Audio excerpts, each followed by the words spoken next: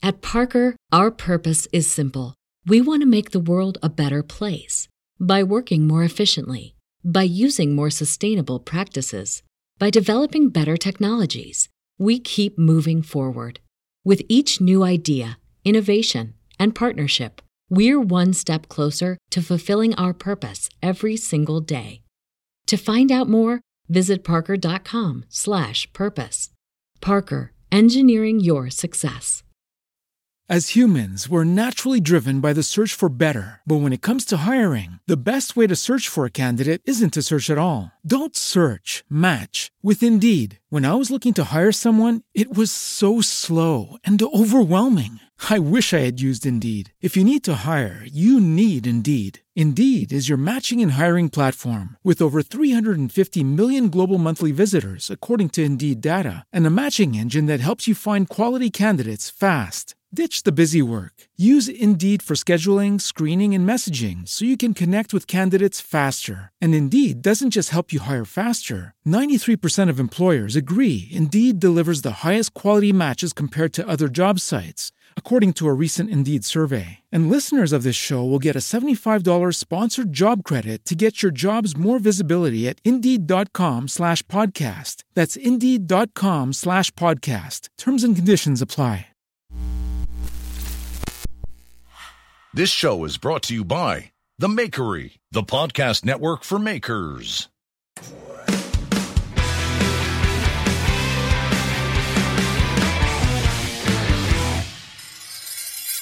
All right. Are you ready? I'm ready. All right, guys. Welcome to Knife Talk. This is a podcast for knife makers, knife enthusiasts, DIYers. You're working in your garage. You're working in your shed. You're wearing that snapback hat. We don't care because we're here for you. You're doing whatever it takes to get it done.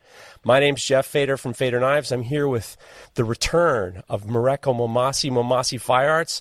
And as we normally have Craig's under the weather. Craig isn't feeling well, so we're going to let him ride it out in bed and relax. But Mareko's back. Mareko, you just downgraded. How the hell are you? You just downgraded. Craig's out, and now Mareko's back. No. There's no such thing as on Knife Talk. This is still the number one knife-related podcast on this German-infested planet, and we're glad you're back. That was good. How was your trip? I would say overall, the trip was good. Although I am not revved up and raring to go for another one anytime soon. I'll tell you, sitting and driving for 3 weeks is a lot of driving, and that's a lot of driving. I get motion sick, and so I did most of the driving, which was fine. But I have like this weird tight spot like on my right butt cheek now, and I've been trying to like work it out the last couple days, but it's not going away. I think our chair, the springs in our chair, the driver's seat are a little worn out. So so that was a minor thing, but overall the road trip was great. Saw a lot of great people, spent time with a lot of great people like Rick Hall and Mike Quisenberry and Will Brigham. Josh Scott drove up from San Diego while I was working with Will Brigham. Got to see friends that my wife grew up with. Got to see all kinds of crazy shit, especially driving through the sequoias. I don't know if you've ever been to the sequoias, but it is humbling standing next to those fucking gigantic trees. They are, I think what my wife had read is that they are the single largest living individual thing in the world, especially General Sherman. And it's not necessarily the widest tree, and it's not necessarily the tallest tree, but volume wise, like the volume of that tree is so massive. It is one of the largest, or if not the largest living thing on the planet. That's amazing. It's you see pictures, and pictures don't do justice. Even if you see like tiny little people standing in the tree and shit like that, like you don't get it until you're standing right in front of the fucking thing. You're just like, oh my God. And it's insane. Like, especially the General Sherman tree. Also, it's not necessarily the oldest tree, but that tree is estimated to be somewhere between like 1,500 and 3,500 years old. It's hard to really actually know. They do just like a rough calculation, but they can't really take a core sample. The diameter of that tree is 36.5 feet wide. Like, it's fucking massive. It's crazy. So, did your son enjoy the driving? Did he enjoy? No, he fucking hated it. That was part of the hard part. That was part of the hard part. And we moved to Connecticut and we moved back. Both of those were long cross country road trips with the kid. Yeah. He was younger at the time. We actually thought it was going to be more of a pain in the ass then than we thought it would be now. And he was great both times. He was just barely. He was a baby. Yeah, the way here, he was a baby. On the way to the East Coast, he wasn't even one yet. Right. Wasn't even one yet. He was great. On the way back, he was just about to turn 3. He was great still. I think he was just yeah. And but this time, like we hit the road and literally like every 20 minutes, he's like, "Are we there yet?" To like our first stop, first of a dozen different stops that we were going to make. And this one was just in Northern California at the coastal redwoods in Crescent City, California. And that was like a 7.5 hour drive day. Wow. Like, yeah, every 20 fucking minutes. He's like, "Are we there yet?" Like, I want to be there. What do you do? I mean, we brought all kinds of shit, books and projects, and he brought his stuffed animals and stuff. My wife brought stories to read to him while we drove. We didn't start using the podcast probably until we were halfway through the trip. And my wife was like, "I can't fucking read right now." I was like, I brought I have an extra pair of over-ear like Bluetooth headphones. I was like, we can turn on the podcast and he can listen to that. And he actually loved it. There's one, it's called Wow in the World, and it's all like science stuff for kiddos. And he was just ripping through those. But it was great for us because we didn't have to listen to it in the kind of annoying kid character voices and shit like that. We could just kind of talk to each other or not fucking talk at all or listen to the radio, so that was nice to have that extra tool along the trip. But yeah, of course, whatever it takes. But yeah, we saw some cool stuff. The redwoods were really cool and beautiful. We didn't really drive along the California coast too much. We stopped in the redwoods, then we went to like north of San Francisco on the next day, our second stop, and then we stopped just south of San Francisco in like Santa Cruz, and then we made our way to LA from there, and then down to San Diego, and then back up into the Sequoia National Park, and then from the Sequoia National Park to Reno, and then to Central Oregon and back to Washington. And it was a 22-day road trip. It was a lot of driving. That's a lot of driving. It's a lot of driving.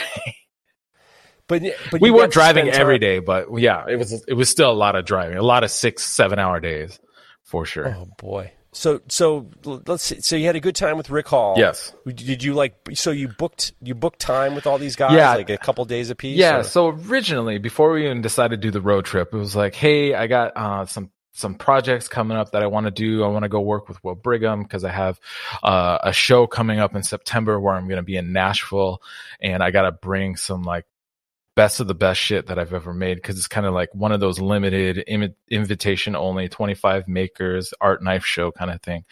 Right. And Will Brigham is one of the baddest motherfuckers right now making stainless mosaic. He's probably making the most intricate stainless mosaic Damascus patterns. And I've worked with him a couple of years ago, and it was fun. And so getting ready for the show, I wanted to get some material together that people weren't bringing to the show. These art knife makers that go to the show, like some of these fuckers are selling, like Michael Walker will be there, and he's the guy that invented like the frame lock knife, and he invented that. And when you call them all fuckers, you're saying that with peace and love. Yeah, all these fuckers and peace and yes, yeah. With all these of course fuckers are bringing all the. Yeah, no, it's like they're so fucking good that I'm just like, God damn you, fuck you guys, got a situation. There you go. And so some of these folks will bring knives that will sell upwards of $50, $60, $70, $100,000 at the show. I think last year they sold 50 to 51 knives for a total of over $1.5 million in sales.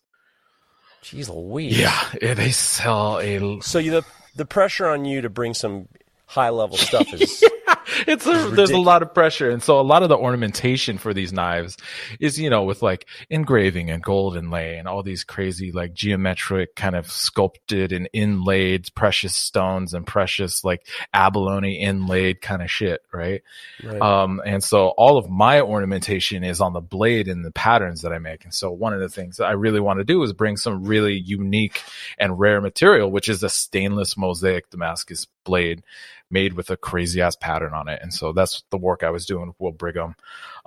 We worked together and in forging and making this material, and I'm going to be making a blade out of that to take to that show.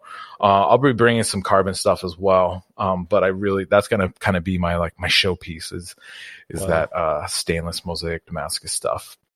That's gotta be a lot. When I talk about your work, I always think that it's high pressure just in general. Sure. But like in a situation like this where you're, around such high level people, how do you feel when you're working on the piece? Because I'm like, how do you feel good about anything you're doing? No, I mean, do you feel confident? Right, or do you exactly. Feel like, I mean, how do you? I mean, because you don't do a lot of stainless Damascus. I don't. You have to really like think about how is the heat treatment going to be right, and how do you get yourself psyched up to this is going to? Because I would think for a lot of people who are doing this, that they're not doing first time. Experimentation. I'm only saying experimentation because you don't do a lot of this. Right. They don't really do. They do what's in their wheelhouse. So get me in your mindset. So how are you going to do this? Yeah, I have forged a few stainless Damascus chef's knives from Damasteel. Damasteel, one of our sponsors. Oh, right? yeah. Let's just do that real quick. Guys, if you want to do some high-level Damascus, go get yourself the Damasteel, damasteel.se. Use promo code Knife Talk for 10% off your Damasteel product. You don't want to make it, and you want something high level and good, get yourself some of that Damasteel. Good remembering. Yeah. Good memory. I gotta remember all this shit. Sorry. Yeah, no, you go ahead. Yeah, so Damasteel, I mean, it is a great material, and it is forgeable, but holy hell is it challenging. I actually, when I first started learning how to forge stainless, I probably burned through $1,000 to $3,000 worth of material. Just in a few fuck ups. All right. Well, let's get to what you're working on for. Right. So, but I have done stainless. I got it together. I figured it out. I've forged and heat treated and done a few stainless. So I have that. I feel pretty comfortable with that. And so but yeah, when trying to feel good about, is it there yet? Is it of the caliber that should be at that show? One of my stops along the road trip was actually at Mike Quisenberry's shop after being in Reno with Rick Hall. I stopped and spent a day with, the family spent a day with Mike and his wife, and they were really great. Everybody were great, awesome hosts. I really appreciate all their support as we were traveling along. But he did this art knife show last year, I believe. Yeah, last year. And I was like, dude, I still feel a little bit out of my element. Like, what the fuck should I do? And he's like, listen, it's a curated show. They're bringing you in because you make some of the best chef's knives in the world. Just do what you do. And I'm like, and I was still like, but should I make something else that was going to draw people to the table? And he's like, no, people are expecting you to bring chef's knives. Just bring chef's knives. Don't try to bring a hunter. Like, I could forge an integral hunter or something like that. That would be cool and nice to have on the table. But he's like, don't do any of that shit. Bring your work. Bring what you're known for, because that's what people are coming to that show for. So that helps kind of boost my my self-confidence and also Mike being very complimentary of my work already. So I'm just like, okay, I just need to do my thing and bring it to the show and just fucking go with it. If I tank, I tank. If I don't, I don't. And it is what it is. So, but I'm feeling better about that show and getting ready for that. So I was before we even lined up this road trip, part of me was like, I want to go work with Will Brigham. And then Rick Hall and I have been talking about doing some Damascus work together and me teaching him some Damascus stuff. So then, but he was also getting ready for his, journeyman smith test, which he passed. Congratulations, Rick, by the way. And he passed it with flying colors, honestly. But I didn't want to. We had been talking about him coming up to Washington and doing some shit leading, or before he even like was making his Journeyman Smith test set. And I'm like, dude, why don't we just save it till afterward? That way you can have all the time and all the focus you need to just do your Journeyman Smith stuff. And I'm glad that we did, because I think he was kind of working up to the finish line right before he left. Yeah. And so that was another reason I was already looking to go and do some work with him. And so at that point, my wife's, well, shit, maybe we can make a road trip out of this, because she has friends a longtime high school friend. Actually, I think they met in elementary school, or middle school. Anyways, that lives in San Diego. And so I was like, we'll just make a road trip out of this. The dude school will be out, so we can bring the kid and we can all cruise. And so we made this road trip happen. But, you know, there were hiccups here and there for sure. What kind of hiccups? Well, I mean, the first fucking night was a massive hiccup. What was the first night? So we went to Crescent City, where the coastal redwoods were. It was a long driving day.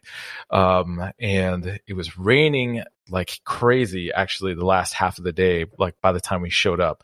And in preparation, we were like trying to decide, I think we talked about this a little bit before, if we were going to camp in tents or if we're going to try to figure out how to sleep in the truck. And because we had heard reports of bear maulings and stuff in some of these national parks, we're like, maybe we're going to try to sleep in the truck.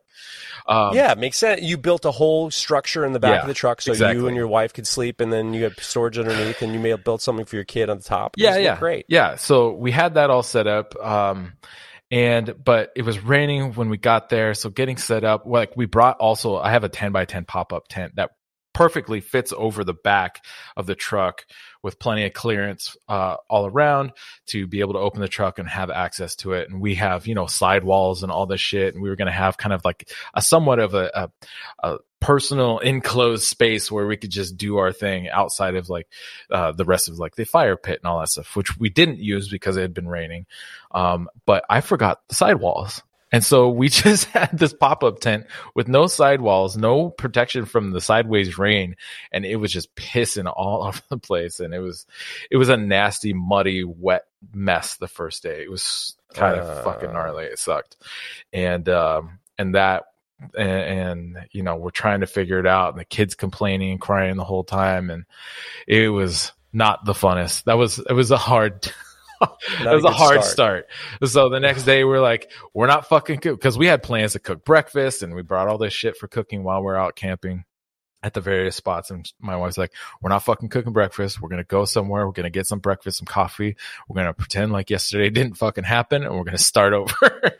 And that's a good idea. It was great. And the rest of the travel went super smooth until the very last day. So we bookended this trip with a little bit of fuckery at the beginning and at the end. We were leaving Bend, Oregon, where my buddy lives. We spent a night there, and we had a good time hanging with him.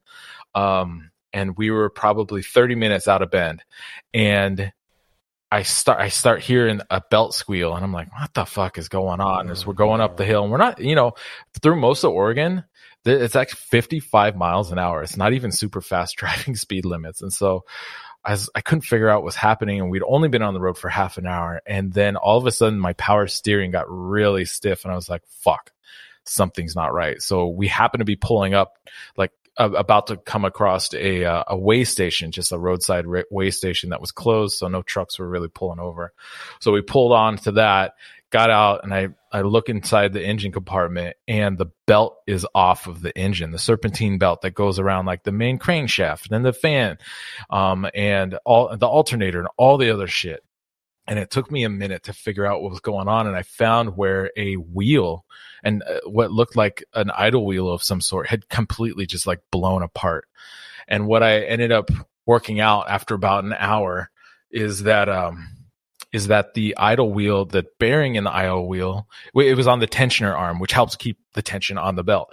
It had seized up and busted off. And amazingly, it did not tear the belt up, which you would expect the belt to continue to rub on that and get all fucked up. But the idle wheel busted off, but it stayed on that tension arm. So it just kept rotating. But because the bearing wasn't turning, it was just plastic rubbing on metal. And so eventually And we had been driving like that for like a day and a half or some shit like that. And it finally gave up the ghost and it all came apart and the belt fell off. And fortunately the belt was still in the compartment and it wasn't leaning against anything that was super hot, and it didn't start melting or get damaged at all. And just down the road, like 10 miles, there was like an O'Reilly's auto parts store. So I was like, I think we can get it there. I just really need to watch the temperature. And we had already been sitting, like I said, for about an hour. So the motor had a kind of a chance to kind of cool down a little bit. But we didn't have a fan. We didn't have anything to really help keep the engine cool. And so I had to just take my time, got down there, got the right part. $50 later in another hour, swapping out shit. And we were back on the fucking road and hit the road again. And we were only 4 hours away. We'd been on this road trip for 21 days. And I was 4 hours away from home, and we had to make this little detour. How did you know how to do that? I don't know. I've always been a tinkerer, but it was a simple part. What happened is I got lucky that it was a simple part. The tensioning arm literally is just a little thing that bolts onto the engine case, and it's just a swap out. You unbolt it, take the old one off, put the new one on. Unbelievable. I would have been like, just call AAA. I called AAA, and those fuckers couldn't help us for shit. And the guy that I kept talking to was driving me crazy. I wish I could have reached to that phone and fucking strangled his ass. He was not helpful at all. Well, you know what is helpful? Let's hear it. Even Heat. They are. Knife Talk is sponsored by Even Heat, one of the best manufacturers of heat treating ovens on the block. We're using Even Heats, guys. When Mareko makes that knife for that special event, you're going to be using Even Heat to heat treat his knives. 100%. And if you go to evenheat-kiln.com, you can see everything. But when you want to get an Even Heat, you go to Soul Ceramics. If you go to this link, knifetalk.net/heat. It'll automatically give you $75 off your oven and free shipping in the United States. Can't beat that. And they have stuff in stock, as I am told. And if they don't, they build it to order. So go get yourself one of them Even Heats from Soul Ceramics, okay? Yeah. All right. And if you need any help from those guys at Even Heat, they're there to help you. You're going to wish you could reach for that phone and hug them. They're better than AAA. Fuck yeah, they're better than AAA. They're better than AAA. Spence is the man. Dude, I gotta tell you, I hate road trips. Bum me out, and I always, because I just know I remember in college going on a road trip from school to New York, and the car breaking down in the middle of Ohio with a bunch of kids, and we're just like, what the fuck are we? I don't like it at all. Like I'm always like, when we went to drive to college, I bring the car in like a week before. I said, you just take a look at everything. I don't want any problems. I don't want any of it. Mm-hmm. I can't handle it. So, yeah. But it was a good trip. It sounds like. I mean, overall, yeah, it was a good trip. While I was working, the wife and the kid went on their adventures. They went and checked out like La Brea tar pits and hung out with my wife's cousin, who actually lives like about 45 minutes away from Will's shop. So they went and spent the night actually there. They went and she's got a pool, her cousin. So my kid wanted to go swimming really bad because we're in LA in the hot weather, and he's like, I want to go swimming. So they went over there, swam, stayed the night. He even had a swimming session before he even got up for got into the house for breakfast and ate waffles the next day. It was good. But look at you, California drivers. Let me tell you about the drivers in California. Okay, wait a second. Is this going to be good? So far, we don't like Connecticut drivers. Yeah. And we're kind of like mediocre on Washington drivers. So we don't. Yeah. We like Washington drivers. Don't like. No, they're a bunch of chicken shits. Okay, so Connecticut's out. Washington's out. Tell me about California. And P.S. New York drivers are bad too. Yeah, so. California has some shitty drivers too, but it is more my pace, especially the highway driving is great because everybody's going at least 5 over the speed limit, if not 20. Okay. Which I'm better with because I like to drive a little bit on the faster side. Okay. It's weird though because like you got people driving down the highway like they're about to shit their pants and they're racing to the nearest bathroom. Right. And then you got people who are just standard driving, speed limit 65. So they're going 65, 70, just kind of cruising. But they're not like floating in the passing lane or anything like that. And then you got ding dongs that are driving like they're fucking asleep at the wheel. Like somebody's going to go racing through and rear end them. But overall, I've spent a little bit of time driving in California before, and I get along with California drivers amazingly. I'm surprised. Speaking of California drivers, tell me what it was like hanging out with the newest California driver, Josh Scott. I know Josh Scott listens to this. He came up to visit. I don't know how far of a drive he went. I saw him doing stories, and I saw him doing stories, and I pictured him sitting on an anvil listening to Pearl Jam and just nodding his head along. What was it like hanging out with the newest California driver, Josh Scott? Well, I'll tell you right now, Josh has actually lived in California before he has now. But he lived in California I can't remember the story exactly, but he had lived in California at some point before. But it was great. Josh is great. It was awesome to actually get so I'd only met Josh really in person once before, and only unfortunately for like maybe 10, 15 minutes at Blade Show.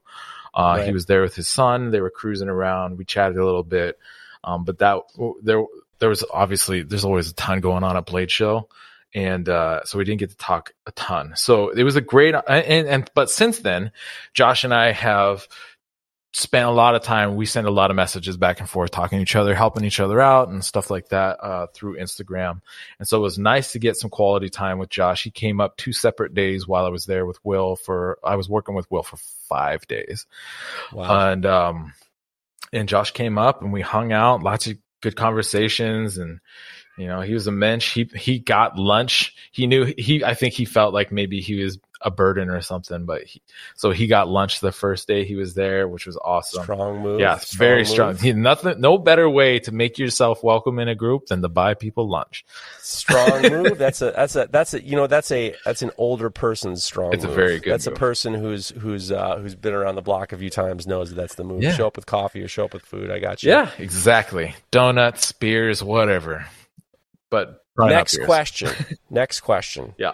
You just posted this incredible knife with this musk ox handle. Yes. What is a musk ox and what is its handle? A musk ox is I think they're kind of like a water buffalo, but they're a northwestern North American kind of animal in parts of Canada and Alaska.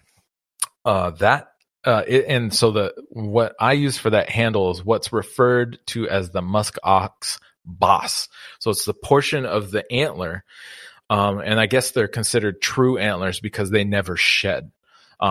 They just continue to grow throughout the animal's life. But the boss is the biggest, thickest part that's mounted to like the top of the skull. And that is where the best material comes from, especially for knife handles. And it's crazy material. It's fucking beautiful. It's got some wild activity in it. Well, if you didn't, just for as a viewer seeing it for the first time, Sure. if you didn't say it was a musk ox handle, Yeah. it looks like very, very bright figured maple.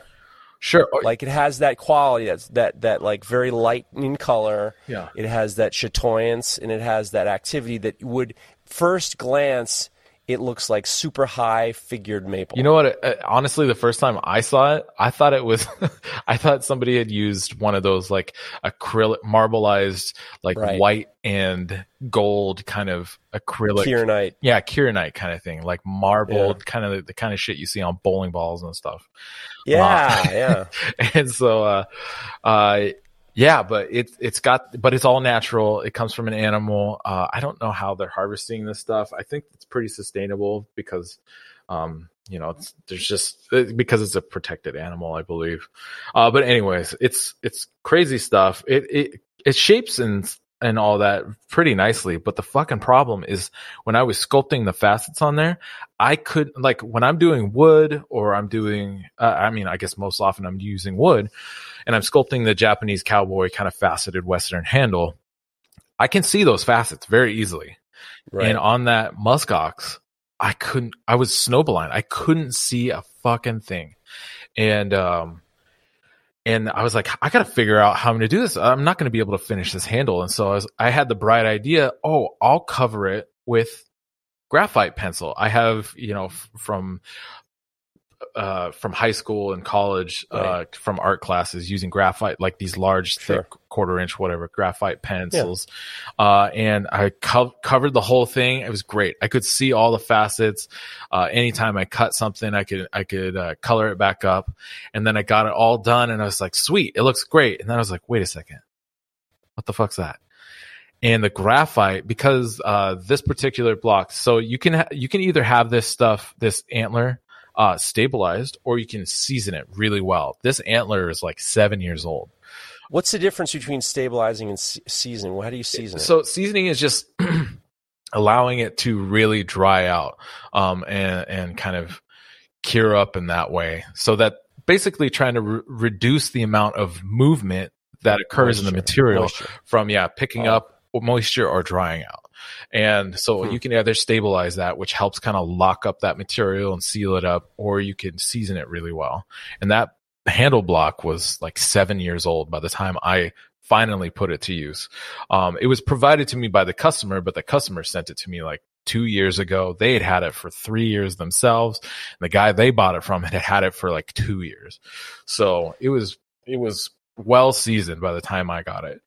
So when you received it, did it come like a block, or was it like a horn? It was blockish. So it was a full like 1 1/4 inch wide cross section of the antler. Of the boss, where it connects to the skull of the animal. Were you concerned at all in regards to, I mean, I don't know how expensive something like that is. Yeah, it's expensive. I mean, based on how it looks like expensive. It is expensive. When you're working with something that you don't really work with a lot, I mean, how do you, once again, how do you go into... Take it slow. Do you use a Forstner bit or use special kind of drill bits? No. Because I tell you what I would do, if I were going to start I would get myself some fresh Combat Abrasives. Yes. And if you go to Combat Abrasives, 15% off with promo code KNIFETALK15, but it's today. This is coming out July 4th, and on July 4th, if you use the promo code July4, you get 20% off. So on July 4th, you can get 20% off all your Combat Abrasives at combatabrasives.com. Normally, 15% off with Knife Talk 10. On July 4th only, 20% off with promo code July4. Okay. Yes. Back to it. So you got the block. Yeah. How do you? You just you drill it the same way you drill anything else. It drills pretty easily. It's actually it's surprising how soft the material is, especially when it comes to cutting. But you do want to use sharp drill bits. You want to use sharp belts, and sharp belts were really key. And so those belts from Combat really helped make a difference in getting the work done. After posting that, a lot of people were like, "Oh my God, that probably smelled like shit." And most natural materials, especially antler, do smell bad. They smell even worse when you're not using fresh belts. If you are burnishing or burning that material at all, it smells to holy fucking high hell. It is disgusting. Yeah. And so sharp belts are key. I also have a really great ventilation system in my shop. So even though it was making dust and dust floating around, like I have a ventilation evacuation system that just sucks it right out. And so it's less of an issue. I can still smell a hint of it. It kind of like it, but it's not horrid. I'm not like, fuck, I need to get out of the shop. It smells so bad kind of situation, right? So when you're working with this material, is it softer than wood? How would you describe how it kind of carves? I mean, I would liken it to like maple. Yeah, it cut like maple to me. Wow. And so fresh belts was key. Oh, so I got it all the way done. But then in some of these pores and some of these crevices that naturally occur in the material, there was graphite. So remember, I was using the graphite to kind of see the surface. So I had to get in there with dental tools and rotary tools to kind of clean that shit out. And then I had the backfill with super glue. And then I actually ended up having to kind of like reshape the handle again. But again, I was in the position where I was kind of blind and I couldn't see what I was doing. And then I was like, wait, what if I try soapstone? Let's see what happens with the soapstone. And soapstones are white. And it works like a fucking champ. It leaves kind of like this, almost kind of a waxy, it makes the surface kind of waxy and reflective. But if you're only using it to see the material, it cuts right away. Or it goes right away once you start hitting it with the sandpaper or the belt. And it worked like a champ. So anybody, if you're having a hard time seeing, especially if you're doing facets, use a soapstone, especially on lighter materials, because that was definitely a game changer and a lifesaver for me. And if ever I have to do that again, I am going soapstone immediately. Speaking of which, soapstone, I love soapstone when I'm using for Kydex. Oh, really? I use soapstone as the mark because it's the one thing that you can wipe off very, very easily with like Windex or something like that. Sure. If you use pencil, or if you use Sharpie, you have to use like mineral spirits to use it off. Yeah. But soapstone just has enough enough like resistance that it really is. I love soapstone. I've been using soapstone for metalwork forever, and it's always great to have it. Yeah.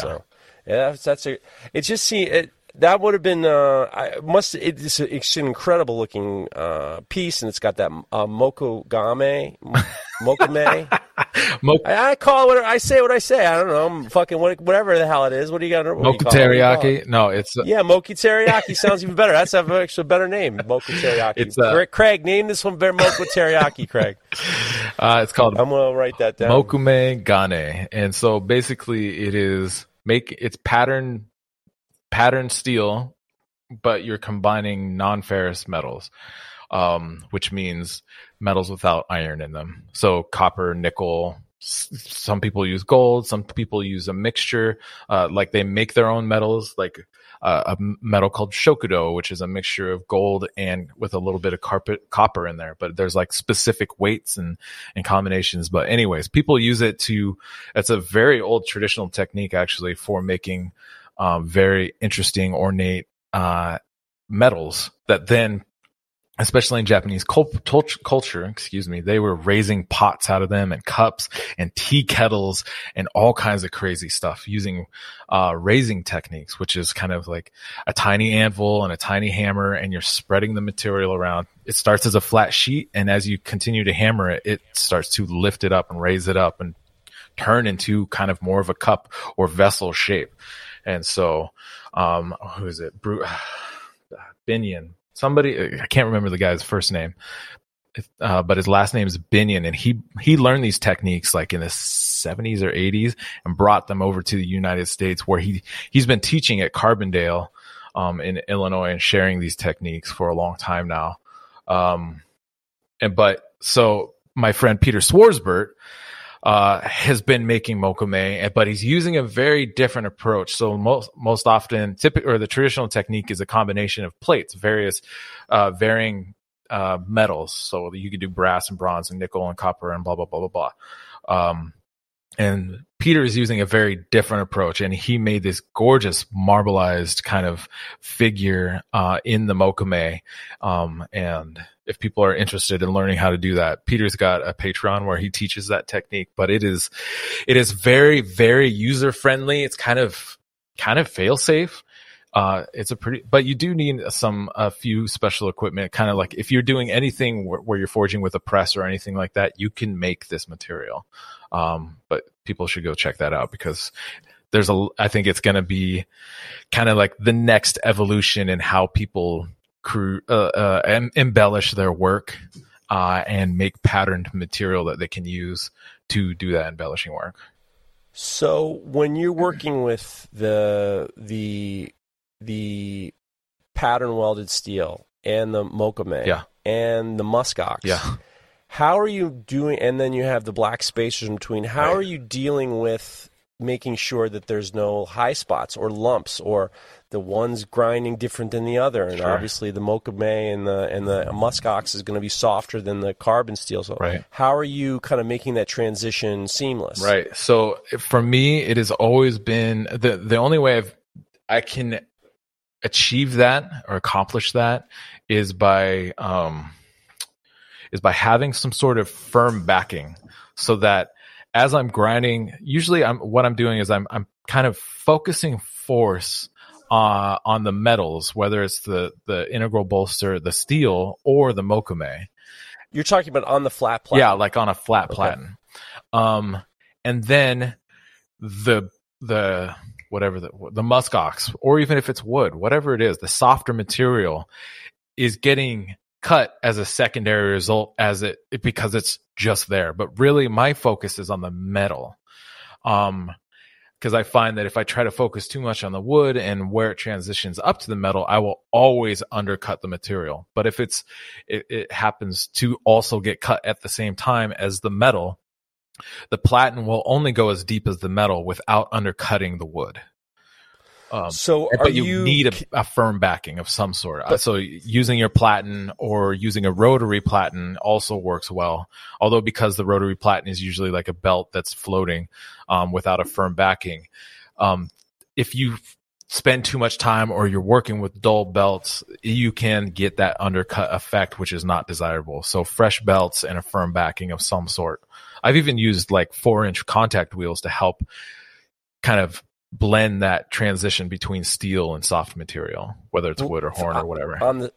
So would you, if you're using a flat platen, are you thinking about the knife going up and down on the platen or side to side on the platen, and you're just kind of holding the wood off the side? Or No. I'm trying to think about how you do that. Yeah, so that whole joint is on the platen. Okay, so it's up and down.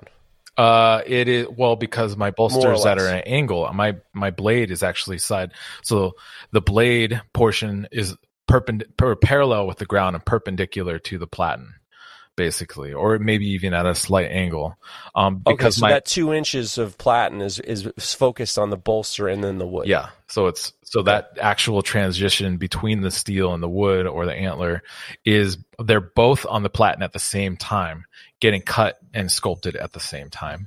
But because you're cutting the steel or the harder material at the same time as the wood with a firm backing, the belt's only going to go as far as the steel. It can't undercut the wood or your soft material, if that makes sense. There you go, ladies and gentlemen. And if you join Mareko's Patreon, I'm sure he'll give you more inside technique on how he does it. Technique. I'm there to answer questions. It's, I know I answer questions here, but there's, we're kind of limited by time. I've spent an hour just answering one fucking question for somebody, so. Jeez. How's that going, by the way? Is the Patreon going well? Patreon's going great. The Patreon's going really good. I think people are enjoying, especially like the Discord community where people are asking questions and getting feedback from each other as well as from me. I do. What is Discord? So Discord is just like a messaging platform, so there used to be the forums, right? That a lot of people are very familiar with, like Blade forums or Kitchen Knife forums or other, like even Yahoo chat rooms back in the fucking ancient times, Right. So it's the same thing, or very similar, but it's like a constant thread though. But you can also, certain posts can get pinned. They're easy. You can search throughout a thread, which makes it, if you're just joining, even though the Patreon's or the Discord's been going for who knows how long, you can jump into a specific thread and search a keyword, and you can find all the posts that have that keyword and the conversations around that. So it's a little bit more user friendly in that way. So it's a little bit. Yeah. Do you have to like take stuff out and monitor it? Not really. And I've made it fucking very clear that if you're being a dick at all, like you're fucking done. I have no time to like give people warnings or anything. You fuck up once, you're fucking gone, and that's it. Good for you. And no memes with like funny faces, making eye gestures, and none of that shit either, right? You're worried about the memes. I'm worried about like someone says something and then there's like the picture of the person rolling their eyes. I'm just like, I don't have time for that either. I got you. That might be out the door too. Yeah, sure. I get him out the door too. I like strict Mareko. I say, yeah. Anyone you fucking just even attempt to cross the line, you're fucking gone. Take your money with you. Yeah. I kick you out of the Discord. You're no longer a part of the Patreon, and I block you on Instagram. Damn. Have you just be vague? Have you kicked someone off your Patreon? Not yet. Are you close? I'm looking forward to it. Oh, are you close? Have you had any moments of like trigger finger? No, fortunately, haven't been close. And I think part of it is that we've made it clear, like on my Patreon, I try to make it clear what the purpose of that community is for.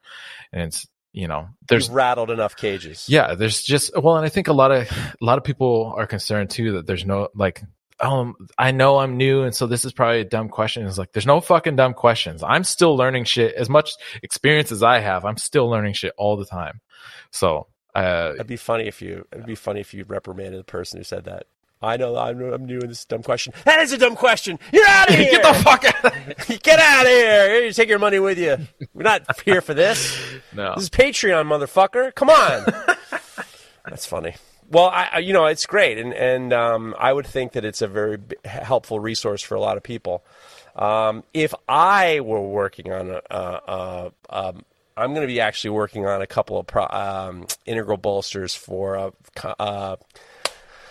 you got it. A collaboration with Florentine Kitchen Knives. Oh, and when right. I make the transitions, I will be using Rhino-Wet from Indasi USA. Rhino-Wet is the best stuff. I use it for everything. I got a pile of it. And actually, before Christmas, I bought a ton of Rhino-Wet from Texas Farrier Supply, and I used promo code KNIFETALK10, and I got 10% off my order. The guys at Texas Farrier Supply are great. Evan and the crew are kicking ass, and they are being super duper helpful. I believe we actually helped one of our listeners with a knife vise, and they got that knife vise. I'm going to be vague. We got one of the listeners' wives contacted us, wanted to know where you get a knife vise. I said, go to Texas Farrier Supply, use promo code KNIFETALK10, and got the 10% off. So nice. Definitely go to Texas Farrier Supply and get some of that Indasi USA Rhino-Wets. Now, it's up to you. We're having a good time. If you want to just keep chatting away, or you want to do questions or dilemmas, or you want I'm to happy just, to move on. I mean, okay. I think we. So the Cakeaway was a great trip. Yeah, it was. And you're glad to be home. Yeah, I will say. So the one of the last episodes I was on was leading up to Blade Show, and we were talking about knife etiquette and all that kind of shit. And right. I was listening to the past episodes, and I don't think you guys heard the story about Rick and his story about Rick. His journey. Now, with I had knives. on Full Blast, I had Will, Matt Stagmer, I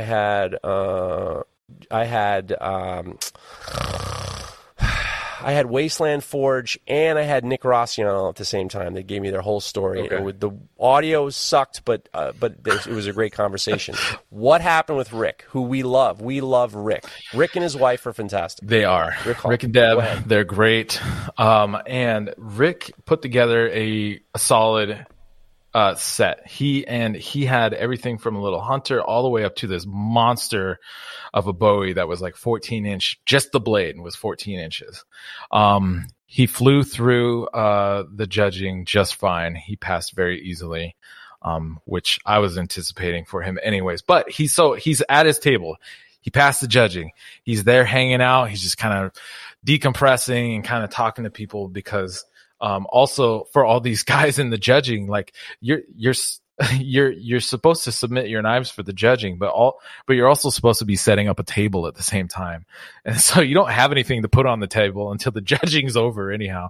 So Rick gets there, he's talking to somebody, and at some point through the weekend, some fucking genius walks up and Rick's talking to somebody. He doesn't even say anything to Rick.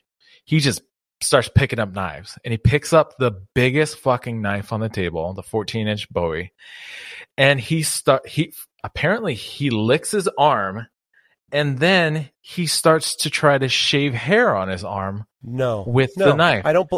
No, I'm not done yet. Wait. Not only does he shave hair, but he fucking slices his fucking arm open and starts bleeding all over the fucking knife and onto the table, and hair's falling off and blood's getting on other knives. And Rick turns around and he's like, "Are you a fucking idiot?" And the guy's like, "I just wanted to see if it was sharp." And he's like, "Put that fucking knife down. Get the fuck out of here before I rip your goddamn head off." And the guy was like, "I'm sorry." And he's like, how much blood was it? I guess it was a lot. And the guy had to go find some first aid somewhere. But Rick was like, "Are you even looking for a $4,000 Bowie knife?" And he's like, "No, I just wanted to see if it was sharp." And he's like, "If you're not looking to buy it, don't fucking touch it." And I thought that was almost like a rumor that people would do that. I just cannot believe somebody would do that. Yeah, this guy was really smart. and really understands a quality homemade knife, obviously. Oh my so God. he licks Who his arm. cares? Rick says what Rick's words were, he filleted himself. And yeah, it was sharp. That's for sure. But yeah, then Rick had to clean up like this fucking, clean up this bloody mess and Dude, I cannot imagine an angry Rick Hall. He's 6'5", and he's a monster. Yeah, he is. When there's a picture of you and him standing next to each other, I mean, you were like up to it. You barely. I look like a fucking titty. Oompa Loompa. You legitimately look like you were like you just fell off him. I mean, it's like you were up to his nip. I look like he took his shit and now he's standing next to it. So if a giant Rick Hall is screaming at me after I'm bleeding all over everywhere, I think I'm going to go home. Yeah, and I think I'm going to go home. You know, I'm hoping I didn't have to go to the emergency room. Yeah, I have no idea, and Rick didn't give a fuck. All he cared about is that guy got the fuck away from his table. What a story! Yeah, Jesus Christ. I mean, of all of them, you do that to like a little guy. A little guy's knives, maybe, but you don't go up to the biggest fucking dude there is. Let me cut myself honestly, in front of Rick probably was one of the biggest guys at the show. He's huge. Fucking huge guy. He's huge. And, I mean, he's a sweet, he's very kind, very... It's fantastic. Yeah. Love Rick Hall. Great guy. But, you know, he comes from a very tough background.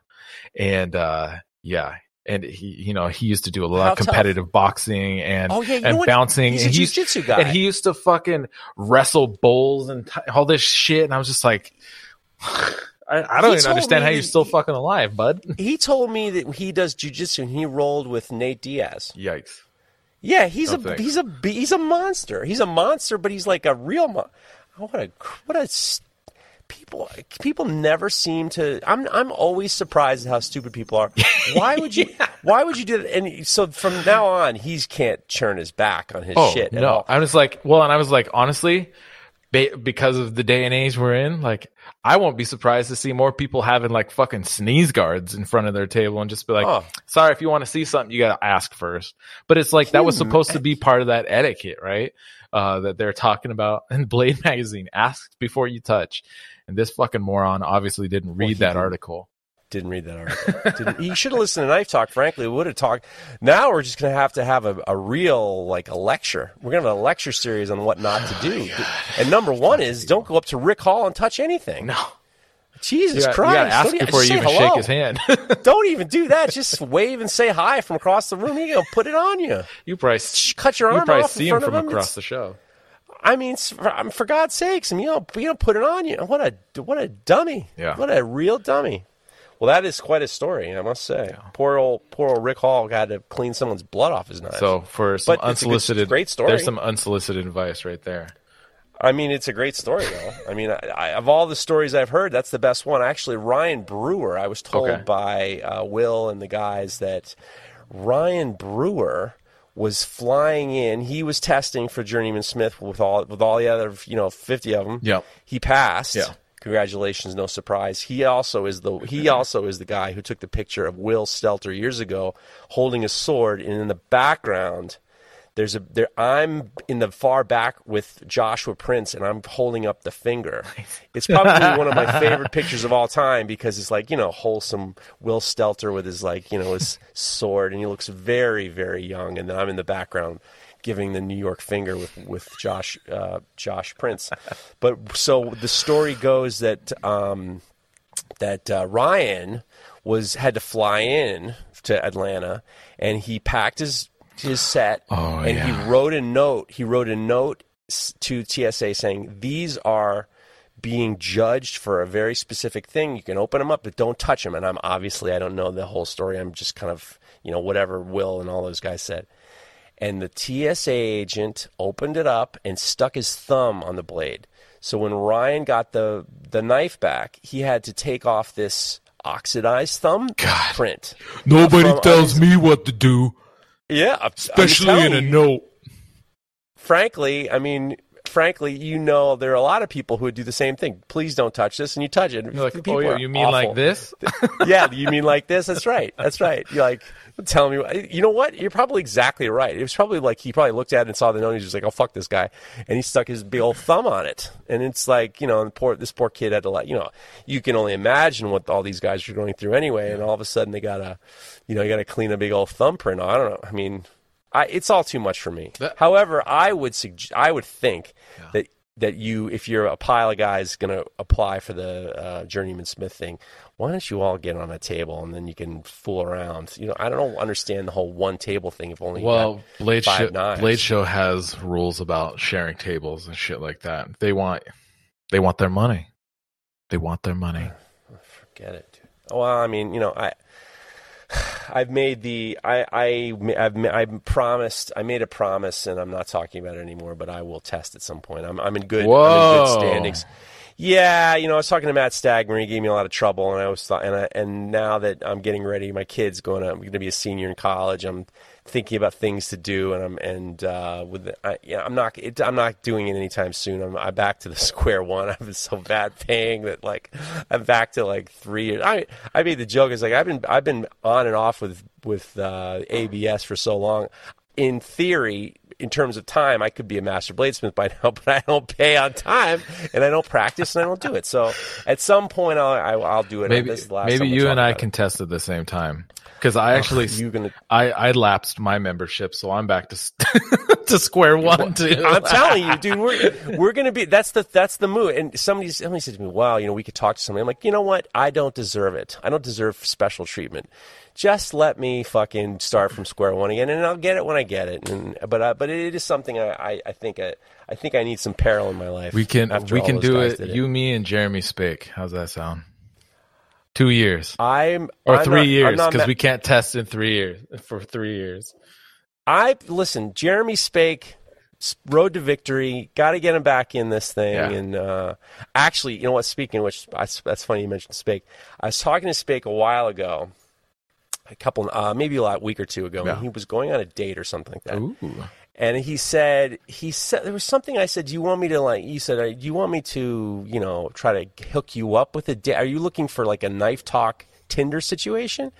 And I started to think, for some reason I thought maybe we should, try to, hook Jeremy Spake up on a Tinder date for Knife Talk. But I mean, ain't no women listening to this thing except for maybe 2 or 3. Yeah, but there's 5 of them. yeah, it's fine. It's fine. So anybody know? It just lets you know Jeremy Spake's looking for love. Email looking for love, boy looking for love. So there's that. He's probably not looking for love. He's probably fine. Yeah. So that's the story. Is Mareko, Jeremy, and I are going to test in 3 years if we don't forget to pay. Otherwise. There you go. That's what we do. We say who's going to join us, and then we'll get the next biggest class of people in 3 years. There's gonna be 80 fucking I can't take the pressure. So seriously, I got to do I'm gonna do if I do it, I'm gonna do the Nick Rossi move, where you just show up like a fucking phantom and don't say a goddamn thing and then leave. Yeah. Oh, dude, that was the gangsterest of gangster moves. Well, and the trick is you go to one of the smaller shows, like the Dallas show or something like that, where there's 2 other people testing. Yeah, but there's hardly anybody there. Yeah, but he went to the main event and he just walked in the room, plopped his shit down, and that was the main event. That was like the Undertaker showing up or something like that. It was such a badass move. And if I were bells ringing, bells ringing, yeah, he's just walking in like the Undertaker, and everyone's like, "Oh shit, Nick Rossi's here, the Undertaker." And if I were going to do some high level stuff, I would be going to Maritime Knife Supply to get all my stuff.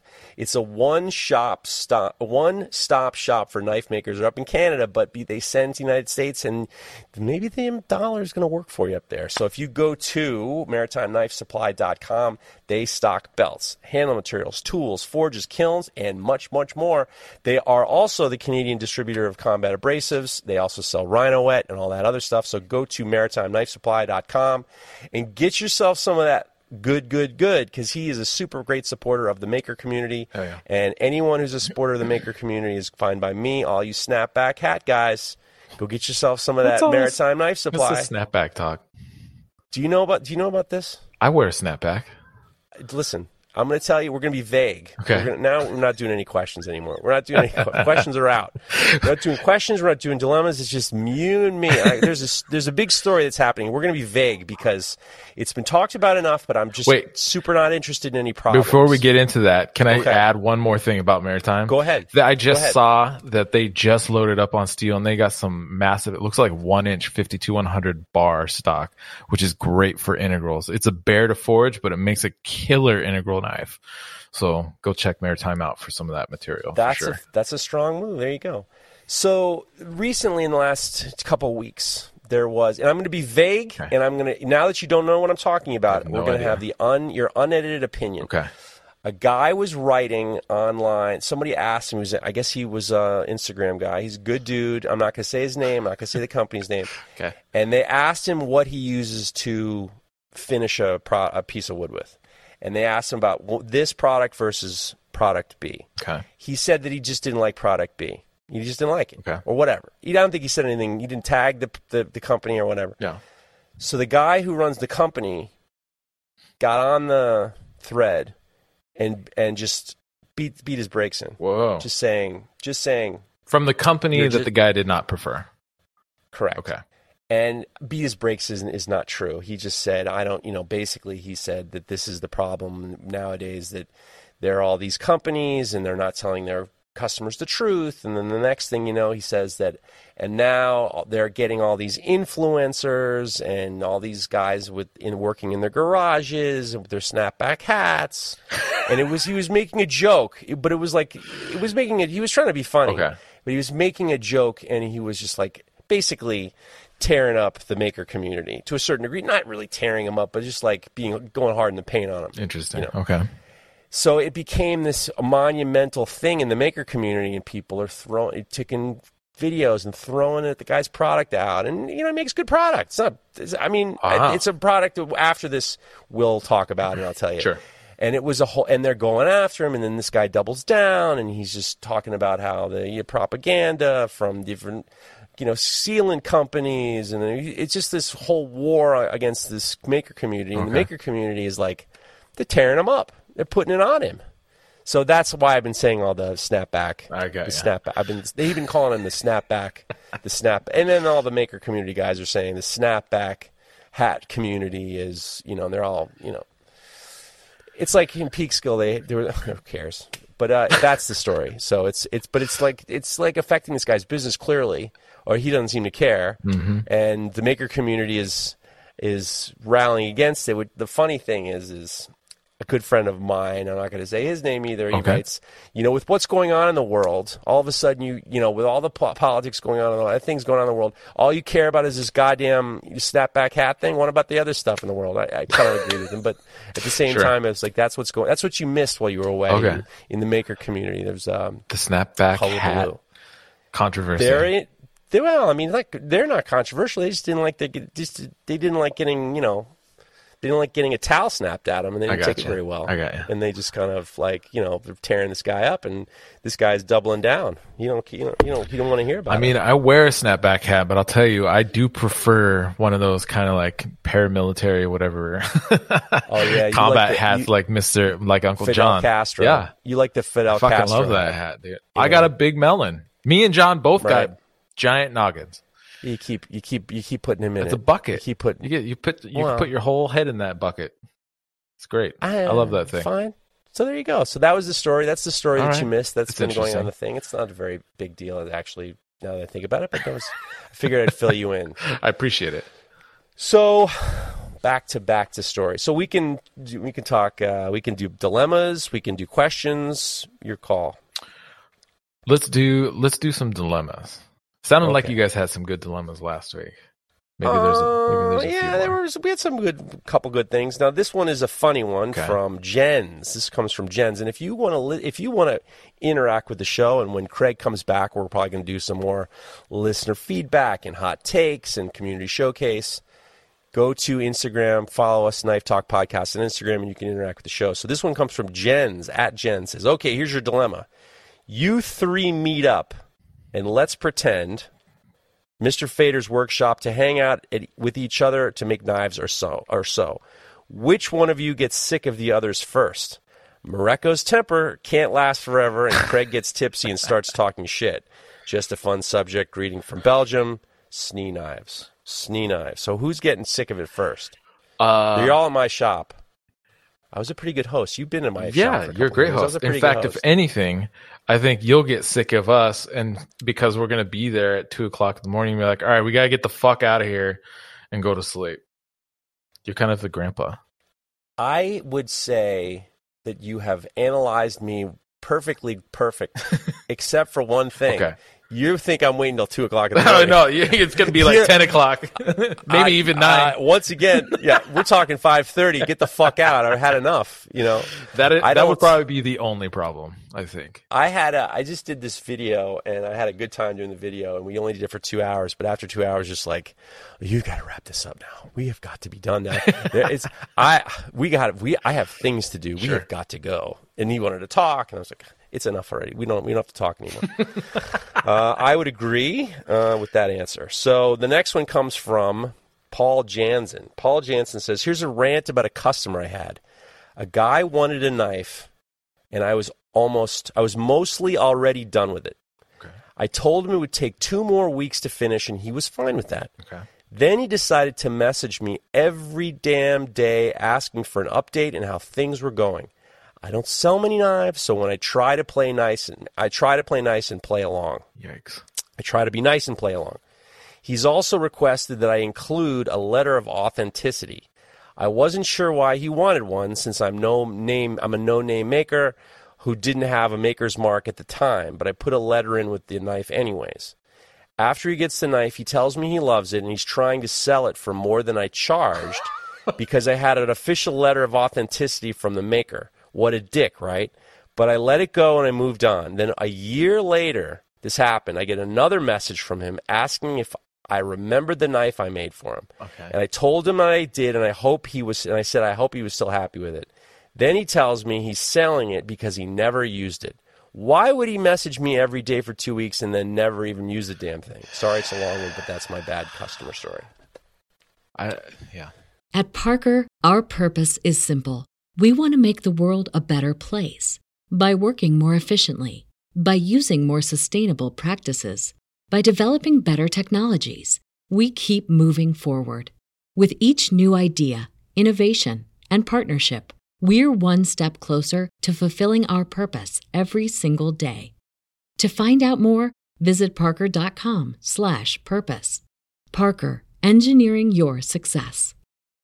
As humans, we're naturally driven by the search for better. But when it comes to hiring, the best way to search for a candidate isn't to search at all. Don't search, match with Indeed. When I was looking to hire someone, it was so slow and overwhelming. I wish I had used Indeed. If you need to hire, you need Indeed. Indeed is your matching and hiring platform with over 350 million global monthly visitors, according to Indeed data, and a matching engine that helps you find quality candidates fast. Ditch the busy work. Use Indeed for scheduling, screening, and messaging so you can connect with candidates faster. And Indeed doesn't just help you hire faster. 93% of employers agree Indeed delivers the highest quality matches compared to other job sites, according to a recent Indeed survey. And listeners of this show will get a $75 sponsored job credit to get your jobs more visibility at Indeed.com/podcast. That's Indeed.com/podcast. Terms and conditions apply. I think Do you have to do that kind of stuff? I think that guy must have saw, especially if it's a talented maker, but they're not very well known. You could probably get a hold of their work for a decent price. And I bet that person saw, oh, this is an opportunity to buy something low and then sell it high or some shit like that. And honestly, like the letter of authenticity is like that. I don't know. I don't think that really adds. This isn't like those coins that you order out of the newspaper or some shit like that. Right. Like, oh, you get a letter of authenticity that this was, minted in 1976 or some shit like that. So I actually had when I was finishing off the last of the Pappy Van Winkle bourbon barrel. A guy reached out to me and he says, "Do you have a certificate of authenticity that's from Pappy Van Winkle?" And I wrote to him like, "Look, no, I don't. I can tell you that this is I have a letter thanking me from Julian Van Winkle. Yeah. But I'm not. I'm telling you, I'm not in the game of like faking it. Like, Right. And number 3 is like these barrels from Buffalo Trace. Sure. Who the hell knows where it came from? Right. You know, it's like there's no. It's not like showing up in like a military briefcase with like a silver embossed stamp on it. That whole thing is crazy. Yeah. But it was because probably you wanted to make sure so we could sell it. Yeah. I mean, it's part of I guess, yeah. I mean, it could be possible to get just a little thing of them saying, but also that's a whole nother bag of bullshit that you probably don't really have any interest in dealing with, because you're not banking on that to sell the work, right? You know, the work stands on its own. You know, it's fun to have that story and repurposing materials from different things and all that, but you know, to have certifications and letters from everybody like is ridiculous. But there are people who buy anything and sell it for a profit. I mean, people flip houses, people buy cars to sell. I'm sure that there's a secondary market for your knives, clearly. Yeah.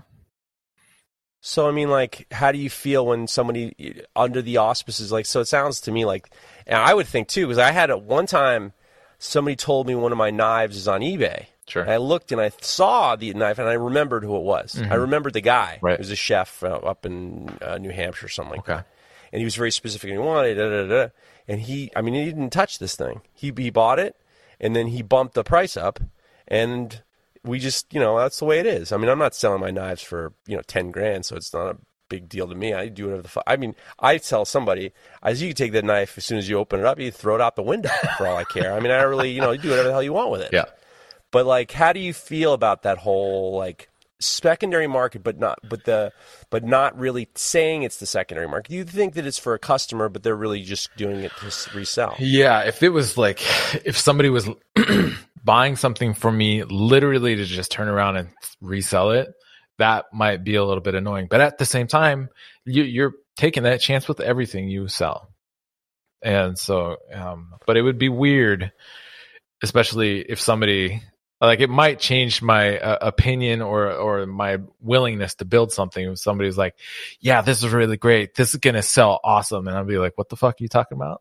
And then they say, oh yeah, I'm looking to sell this after you finish it. I'm like, well, but does it really matter? I mean, if that's true. I don't know. You agreed to your price, right? It just feels shitty. It feels it feels weird, shitty, honestly. But generally speaking, though, I'm actually perfectly fine with the secondary market on my work, and I've actually helped people who were looking to sell my knives that they had purchased from me. I've helped them like make the knife look fancy and pretty again before they turn around and sell it.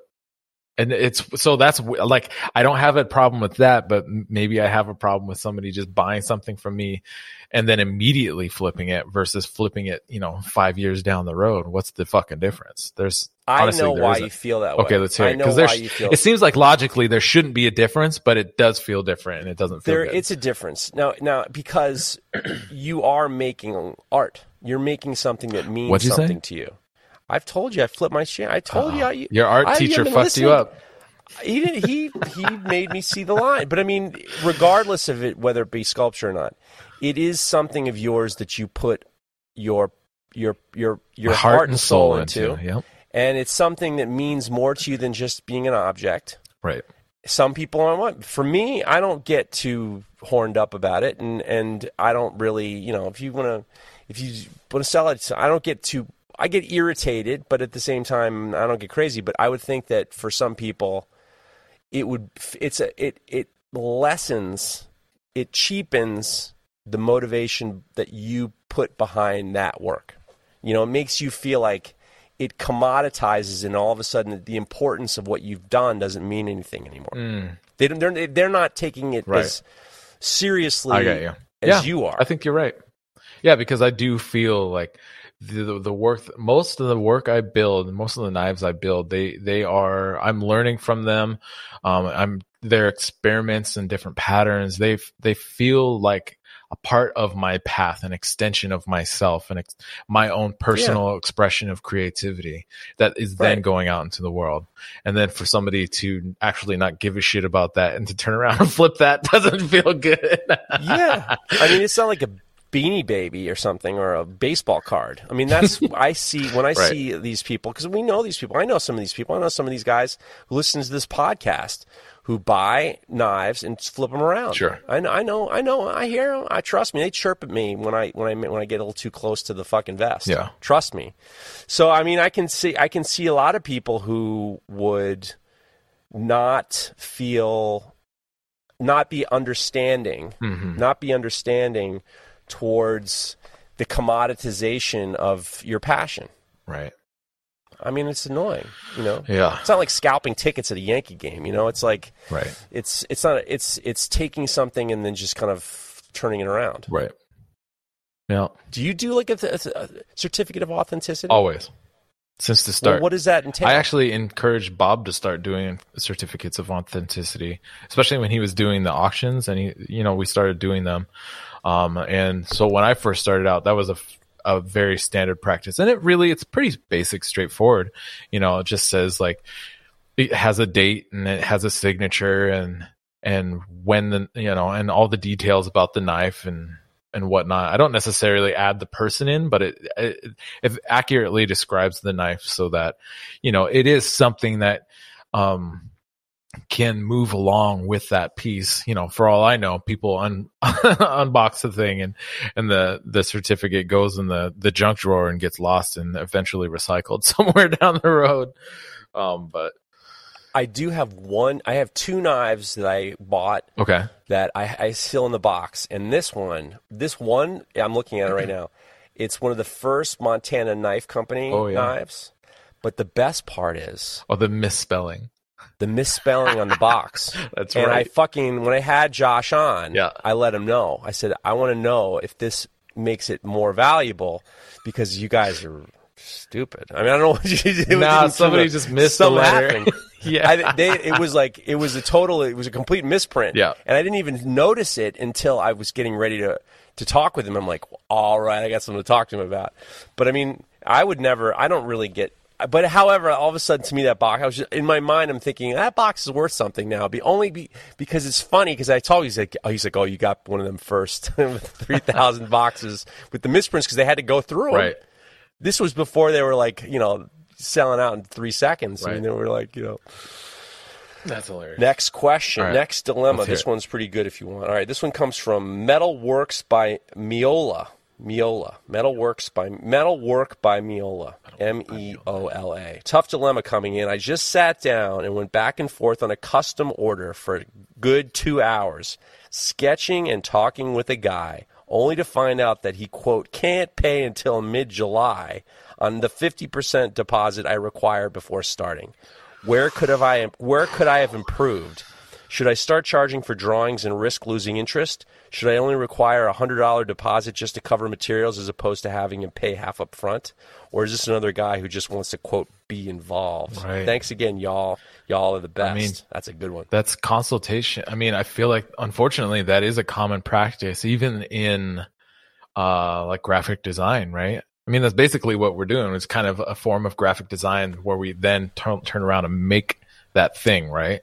But a lot of that is done on spec, hoping for that sale.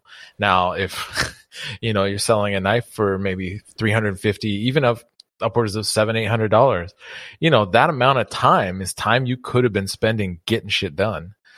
And maybe it's worth it. I guess each person has to answer for themselves individually. Is that time worth it to make that sale, or is it not? Even if that guy can't pay right away, I don't know. I don't know. There's a couple ways to go. Let's hear it. You can just decide to go with it, or I don't do. Now we're at the point now when I don't do that shit. Sure. It's just because it's just you can't start fooling around. I don't fool around with the DMs anymore. Just once in a while with someone I know, but like I had a guy actually recently. I had a guy who it says in the bio, I don't do business in the DMs. Please send an email to the email that's attached in the bio. Yeah.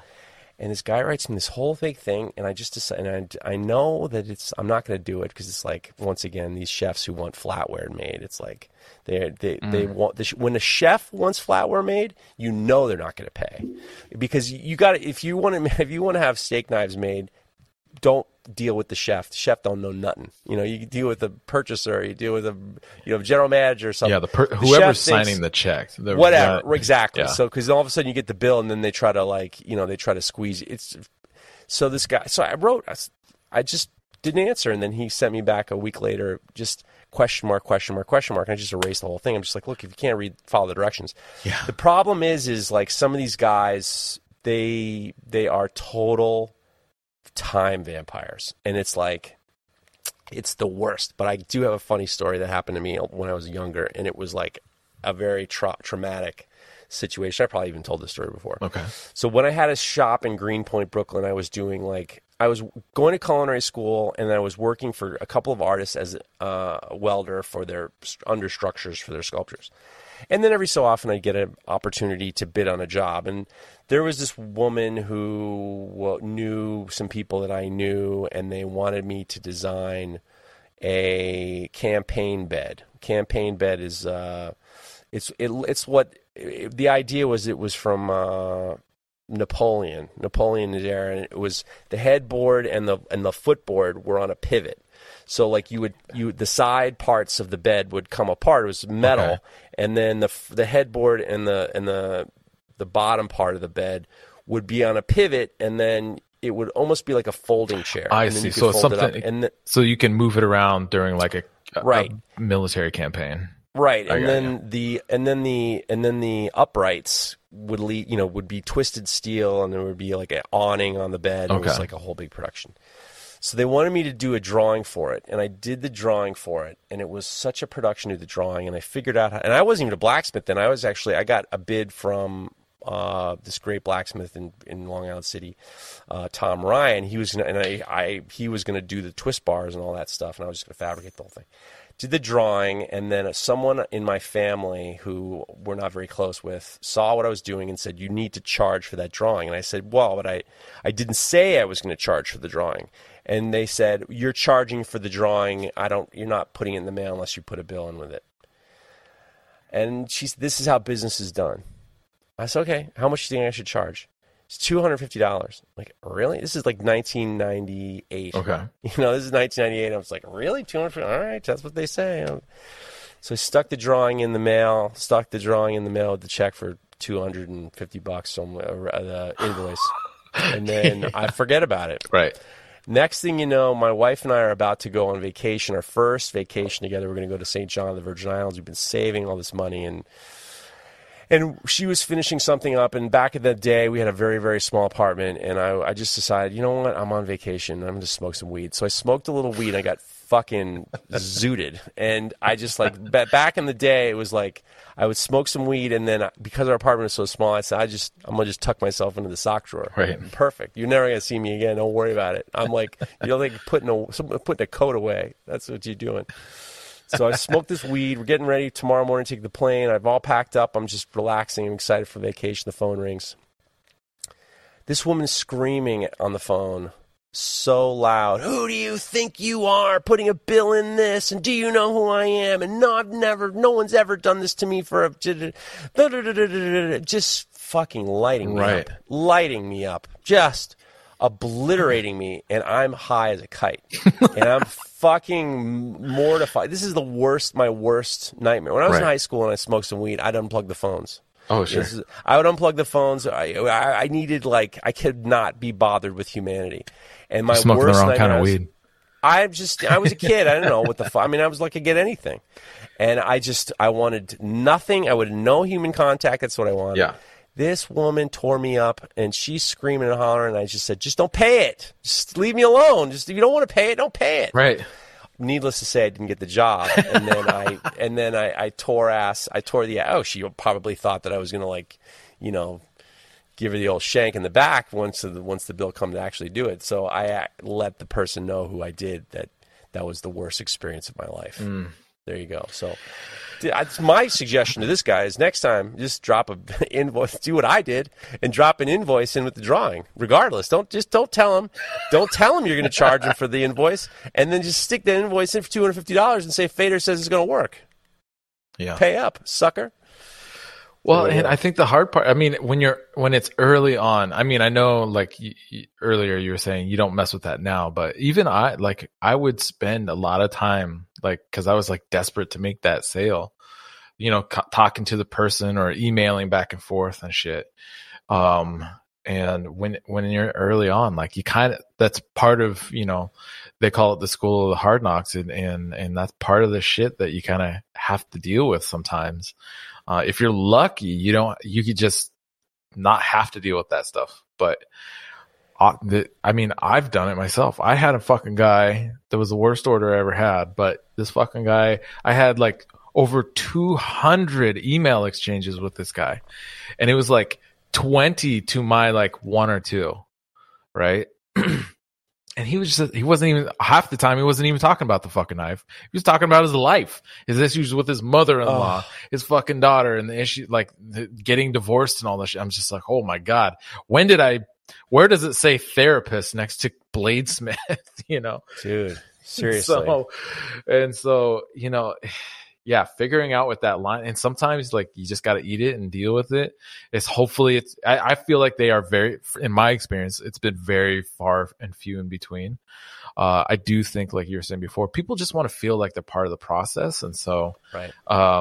You know, if there's a way to pare that down so it doesn't take 2 hours of your life, where it's like, cool, what's your favorite color? And like, or not even ask what's your favorite color, be like, these are the handle choices I have.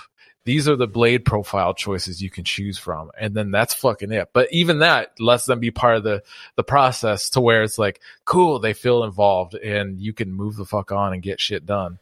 But it does sound like the issue is, right, that the guy can't pay for the deposit right away.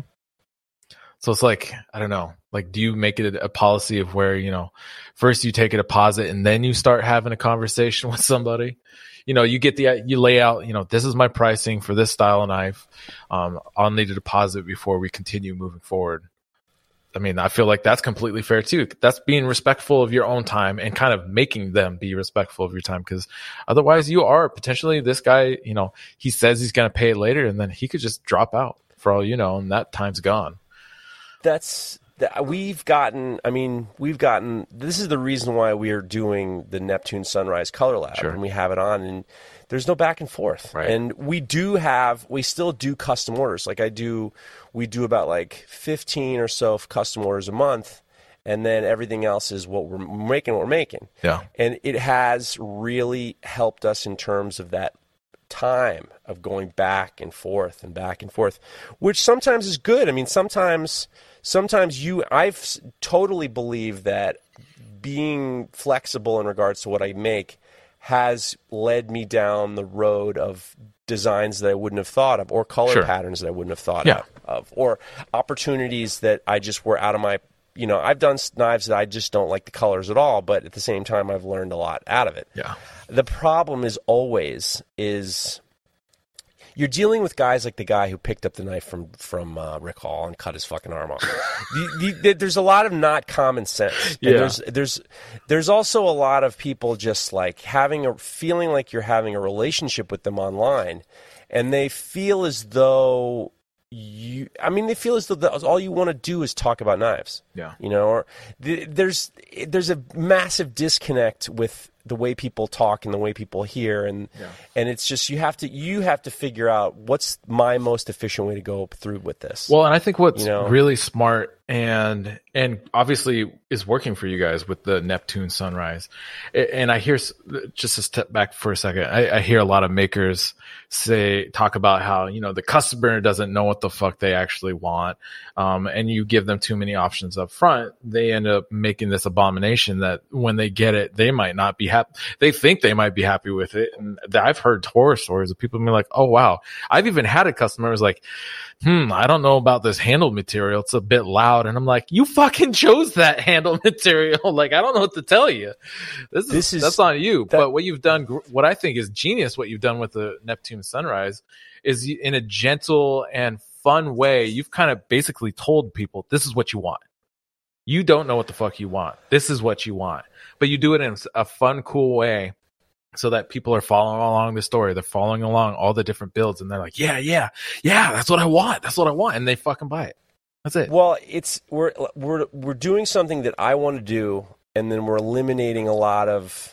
You're right about the customers, because there are a lot of people, like there's guys who, when they go into a restaurant, they'll never order what's on the menu. They'll always change it. Ordering off the menu. Well, no, they'll change. I want this from this and this from this. Yeah. And they feel as though that they know better. They know better than the chef. Or they want to pressure the chef, or they want to like push the chef's creativity. I know people who do that with me. And I've said to one guy, I'm sure you don't buy. I'm sure you give, when you order at a restaurant, I'm sure you give the waiter problems. What do you say about that? I'm like, I can tell you want to change things. I want it to be like this, but I want it to be like that, and I want it to be like this and like that. And you're not giving any faith in the amount of time we've spent doing what we're doing. Sure. Like, there are guys who, I've actually, there's good and bad to it. Like, there was a woman who said, when I first started making knives, my hands are really small. I need you to make the handle smaller. And that actually made me make the handle smaller in general, and I'm glad I did. Yeah. But at the same time, there's people who are just like, I need this harpoon clip on this chef's knife because that makes me cook better. Stop it. Dude, we get that shit all the time. I need that whole harpoon clip fighting chef knife because that's important. Right. It's like, stop playing. There's a lot of people who go out there and they're playing, and that's the hardest part about knife making is the customers who, they want something special, and they want something that's not off the rack, and they want to have a commitment, and they want to have this kind of creative outlook or output from you. Okay. And it's like, if you can do it, do it. But it's these people who like waste your time, and then when the bill comes, they take off. Those are horrible human beings. They are. They're horrible human beings. I don't know. I agree. Those are the best of the dilemmas. We could do. What we got? Yeah, let's jump to something else. That was a strong one to end on. That's the song. So, but before we jump onto something else, let's just talk about our grinders. Yes. We use Broadbeck Ironworks grinders. Their 2x72 grinder is beautiful. It's for knife makers, by knife makers. The guys are doing a great job. And not only are they selling grinders, they are selling leather sewing machines. Not only are they selling leather sewing machines, they have a new sharpening system on the market that is a really great sharpening system, especially if you're a knife maker that's doing volume and you need something a little bit more than just the sews. You want a little bit more power. You want a little bit more versatility. Their new sharpening system is really great. So go check it out at broadbeckironworks.com. Yeah. And if you put in promo code Knife Talk in the promo code, you will be upgraded to the Morocco Platen. That's the flat platen, the Morocco design with Broadbeck, and it's great. I used it today. It's my favorite of all the flat platens. Yeah, boy. So good. I personally believe it's got more torque, but could be me. So go get yourself some of that Broadbeck Ironworks. Go get yourself a sewing machine. Get the sharpening system. Go get your attachments that are going to fit on the other grinders. Broadbeck Ironworks, you've done it again. So thank you very much, Broadbeck Ironworks. I'm golf clapping right now. Golf clapping. That's it. So let's hit a couple questions and we'll get the fuck out of here. You want to hit the first one? Oh, yeah. Sorry. I was like in Broadbeck's Instagram, making sure they didn't have any promos going on or anything right now. Oh, yeah. P.S. Check out their promos during holidays, because during holidays, they always got something going on. All right. Our first question is from Turtle Night Forge. He says, hey, guys, longtime listener, and I just keep hearing the same questions formatted differently, and it's always something with find your own style. What I want to know is your individual opinion on what would be a good next step after finding your style. For this scenario, just imagine that a style has been developed by a no-name maker, and it has been through trial and error and is ready for the market. So you got your style, you figured it out. Like, I'm not seeing what's the question. The next step? Okay, what's the next step? What do you think? You fucking get it into people's hands. Get people using it. I mean, honestly, it seems really old school, especially in the day of like Facebook and Instagram. But getting getting work into people's hands and them having nice things to say about it is still tried and true. And that is how I honestly, like, my work started to pick up. More and more people were taking a chance on it and trying it out and fucking loving them. And then they were telling other people that they knew who were of the same mind when it came to culinary knives, especially, whether it's hunting knives, bowie knives, whatever else kind of knife, whatever you're doing, you want to try to get it in those people's hands, especially the ones that, trying to get them into people's hands to who might be able to say something kind about it or to help promote it in a way. But especially in the culinary knife world, they have forums just dedicated to culinary knives, and people are constantly looking for, the next best thing or just a great knife in general. And word of mouth, the kind of grassroots spread of spreading the word about the quality of your work really helps. I don't know what to tell you. I mean, I think progressing as a maker, not having a perfectly polished idea to start with also isn't the worst idea though, or isn't the worst place to start, because you get to take people along that journey of your development, and it creates a sense of loyalty, I think, as well. I mean, people who've been buying work from you since the start, I'm sure that you still have maybe a couple people who still buy work from you every now and again, and they fucking love having like the old ass, original shit, and then now your newest, and seeing that progression. I have a couple of my own, and they love and not everybody's going to be that customer, but even if somebody follows that story, and then they know somebody who is interested in getting a chef knife or a hunting knife or whatever it is you're making, that you will be kind of the top of mind for them, and they can refer you to, I follow this guy on Instagram. His work's awesome. I've been following him for years and I would love to get some of his stuff. But if you're interested, like, this is the guy I would go to get such and such knife. It's interesting because I think of that question differently. Okay. I thought of it more along the lines of what's the next step, and to me, the next step is how do you make things repeatable? Sure. And how do you fine-tune your system so you're able to do more repeatability and not be just like you did it once and then it's hard to kind of make it do it again. It's a model that's being designed for production.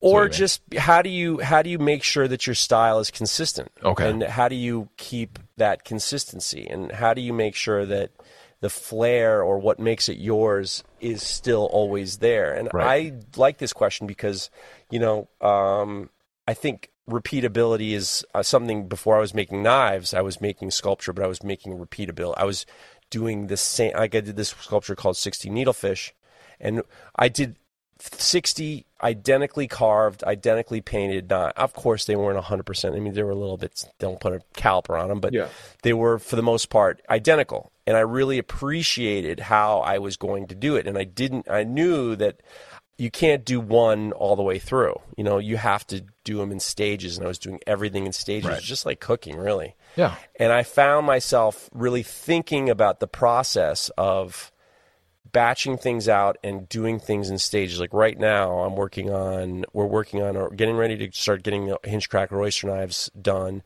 But in the meantime, I'm doing a batch of 10. Great video, chef by knives. the way. Oh yeah, it was fun. You liked it? Yeah, it was fun. I like it. Fun. We're gonna do more of it. Those hot plates are so fun. We're gonna have to do another one. It's killing me because I'm like, now how are we gonna beat that? But we got some idea. We're gonna do it. Fred wants to do it again. So next thing we know, you're gonna have feature chefs coming in and doing some shit under your broiler. No, I don't think so. I think I have a plan that might come out later that we're gonna do, and I'm not gonna talk about it. But okay, we got to do something because Tony and everyone's just like, when are we doing the next one? And I'm just like, Jesus Christ, I got to come up with a good one now. But when I'm up there after Maker Camp, we can do some pizza. We could do some pizza. We got to figure it out. I mean, we'll figure something out. No pressure. So, I mean, for me now, it's like thinking about the stages, and each stage still keeping within the importance of that consistency. So to me, that's everything. It's like figuring out situations of place, even just marks, like figuring out, like having little jig marks for where you're supposed to end the grind, or having, where you're putting your, I made a jig once for where I put my Bill Benke file guide, and it's a jig that, like, I can clamp it's basically the silhouette of the handle. I can clamp it against, and then I can make sure that when I put the file guide, the back of the file guide, it's always going to hit the same spot. Right. The little things like that kind of take the doubt, that kill the doubt, is just the best. And like systematizing, like drilling guides. One thing I do like to do is when I drill the dowels for my for the Neptune Sunrise. Sure.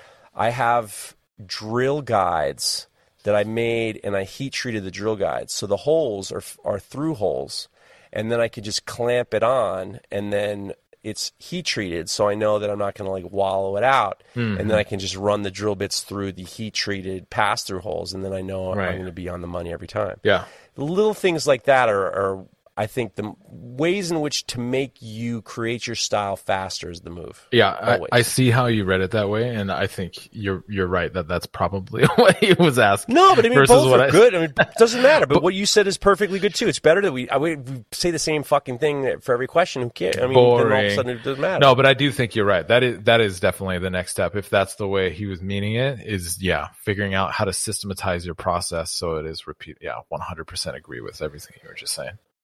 Let's do this. Sure. Let's do this last one, and then we'll see what's going on next. Ethan Goss says, "Do you have any suggestions on a good, long-lasting kitchen knife handle finish? I have found that a lot of different finishes, mineral oil, base, tongue oil, true oil, don't seem to hold hand washing very well, even on a professionally stabilized wood." Sure.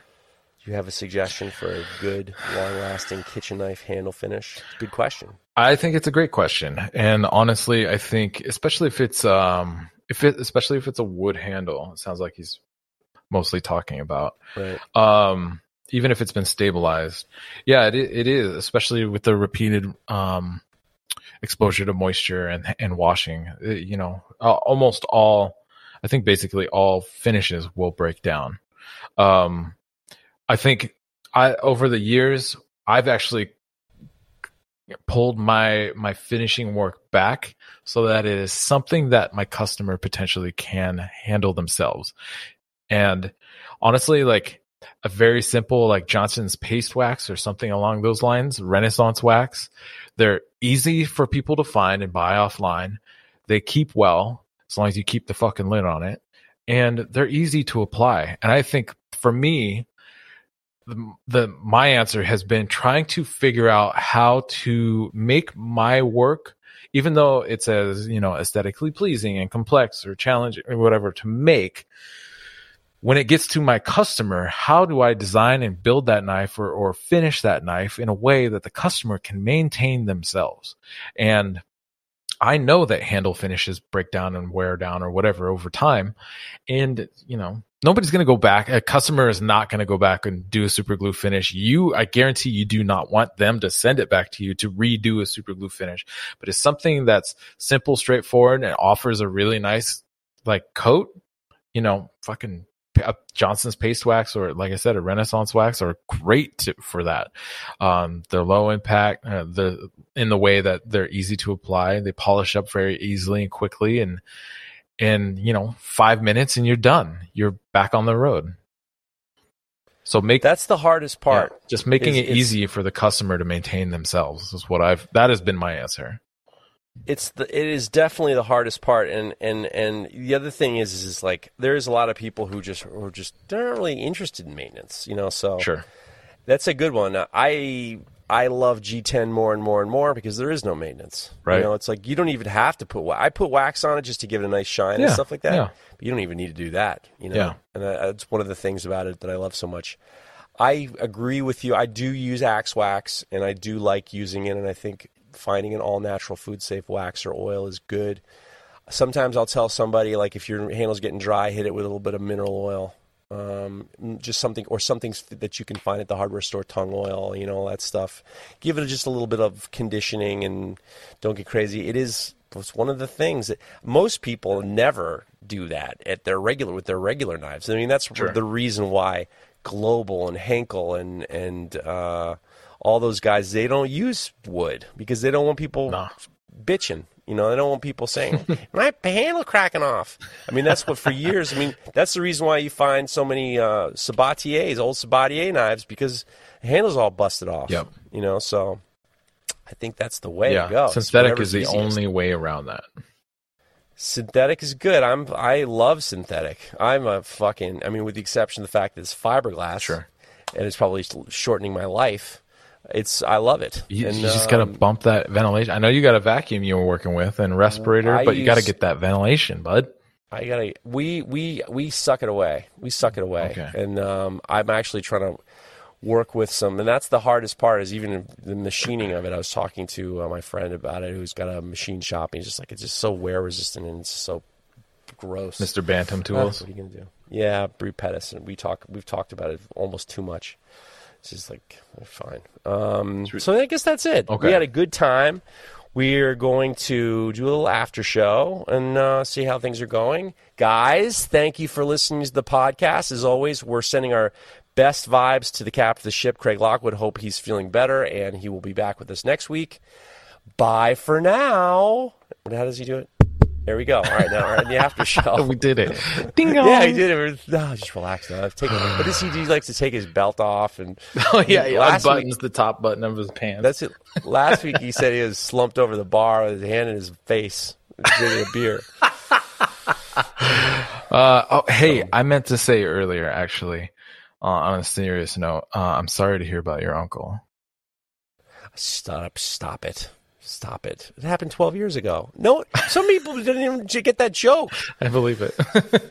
God, people are so stupid. Oh, now that I'm going back to the regular show. I forgot. We're back to... Wait, okay. I got to get out of the after show. I got to get back into the show. Okay, guys. Listen, we're back into the regular show.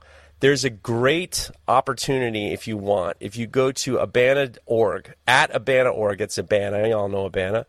They're doing a new hashtag, and it's called Abana Featured Forgings.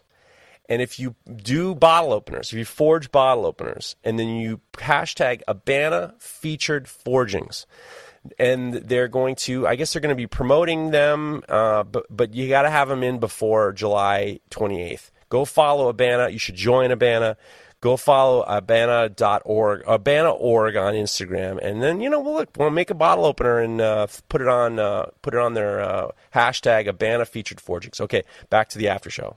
Okay, we should do something like that. Well, we'll do it. I mean, if we get a chance to do a bottle opener, I'll knock one out. I actually forged out 4 hammers last weekend. And oh yeah, 2 of them are hung and they look dynamite. And then I have to do a little bit more work on one of them. Okay. And then I don't know, tomorrow. My family's been away all week, so I've been doing this. I've been doing that, and then when I have some free time, I've been working on a couple hammers. So 2 of the hammers I forged are fucking awesome. And then I have 2 more. I want to do. One of them's going somewhere, and then. But I mean, that's how you making hammers are fun, dude. They off looking at schools for your daughter.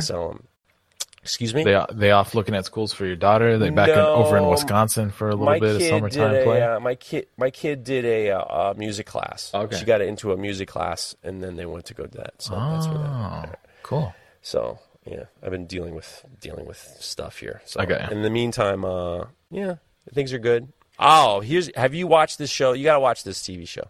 It's called The Bear. I just saw you post about that. Dude, it's an FX show, but it's on Hulu.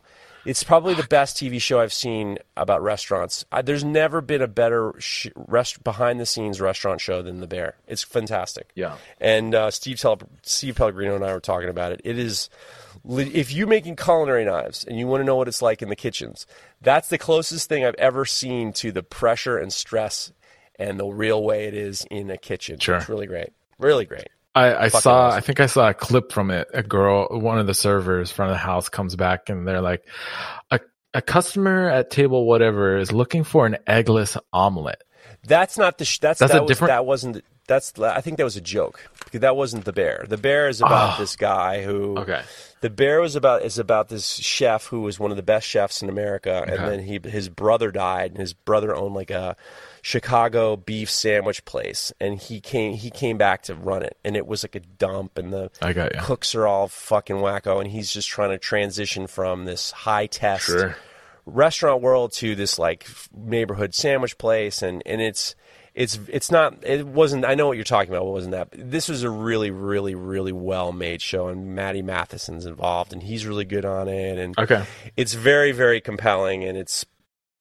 I'm surprised at how good they did. Mm-hmm. And the lead character looks like if Sean Penn and Dustin Hoffman had a kid. I saw him. Like he's fantastic. Like it's a dynamite show. Dynamite show. Yeah, I wish I had Hulu. Hulu has had more kind of exclusive release shows through Hulu that makes me like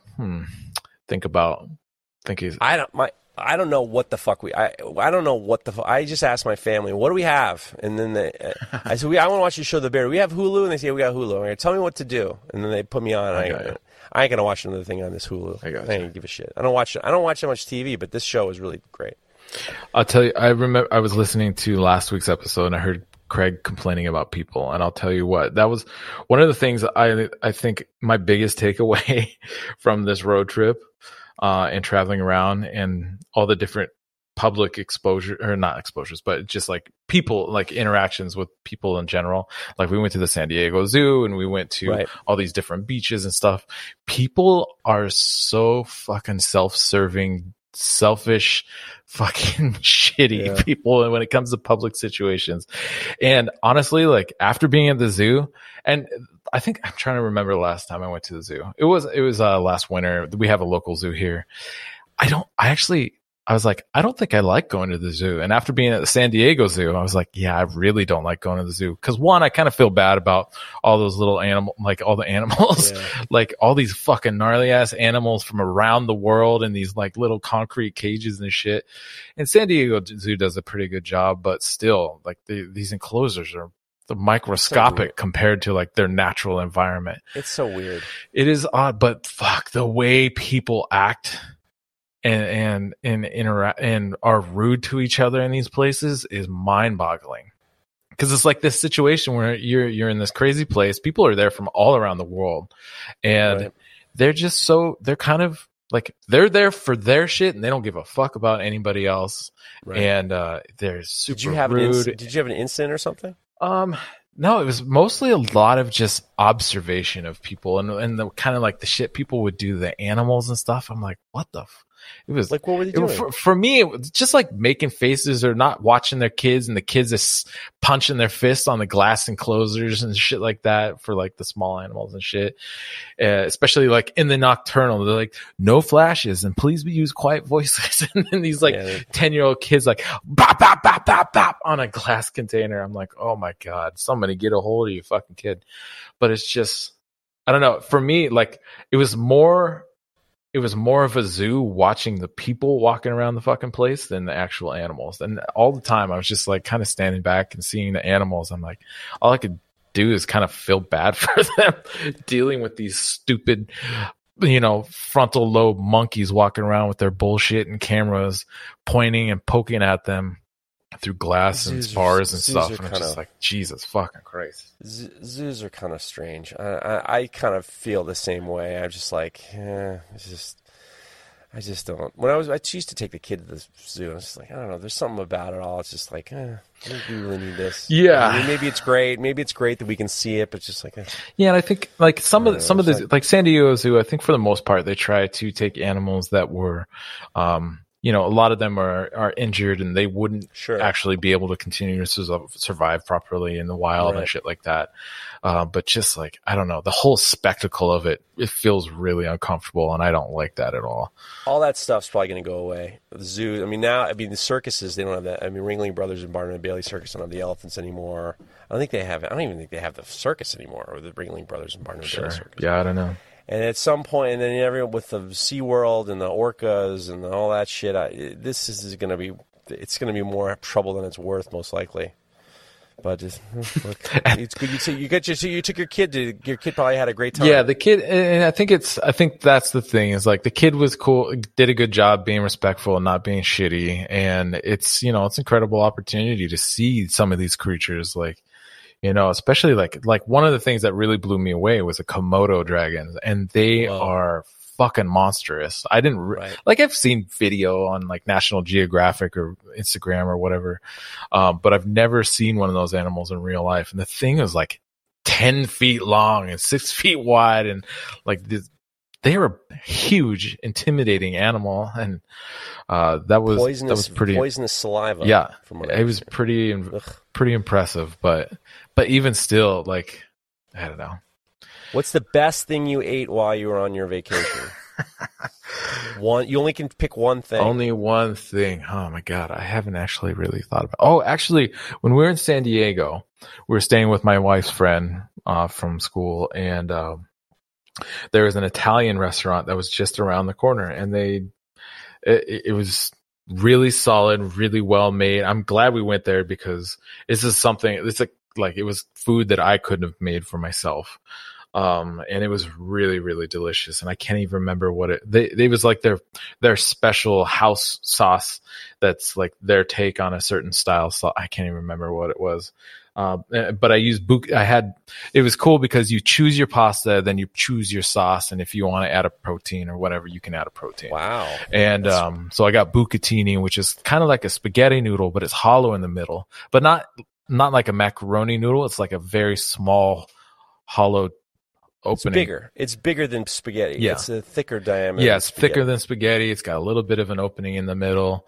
And it was the texture that was really like the pasta was all really good. The sauce was awesome. I just got like an Italian sausage in the sauces. And it was super delicious. But that was probably and I got we went down to the beach one day just before we left Orange County, and we got some ice cream, and there's some place called Buster's or something like that, and they had a banana pudding ice cream that blew my fucking face off. It was so good. And that sounds pretty good. And I, like I said before in a previous episode, like I love vanilla ice cream. Like it is my favorite. I think part of the reason it's my favorite is because you can doctor it and mix all kinds of shit in it and put toppings on and whatnot. But I'm always like a very solid vanilla. I'm always looking for that. But places like that, I like to try different flavors, and the banana pudding was mind blowing. It was really good. There you go. Yeah. There you go. Banana pudding, ladies and gentlemen. Yeah, baby. There you go. All right, guys. We're glad you're back, Mareko. Glad to be back. Craig gets back next week. For sure. We're going to have normal shows through the summer. Don't worry, everybody. We got everything squared away. Many thanks to Even Heat, Soul Ceramics, Combat Abrasives, Maritime Knife Supply, Dasi USA, Texas Farrier Supply, Damas Steel, Broadbeck, and you, the listener. So, guys, if you would do me a favor and do Mareko a favor and Craig a favor, is wherever you listen to this podcast, I want you to subscribe. I want you to leave a good review plus 5 stars, okay? Because it helps us. We need to get you guys got to get on the ball with helping us out. We're not giving you a free show here, okay? Have a great week, everybody. Mareko, glad to have you back, and we'll see you next week. Oh yeah. This show is brought to you by The Makery, the podcast network for makers.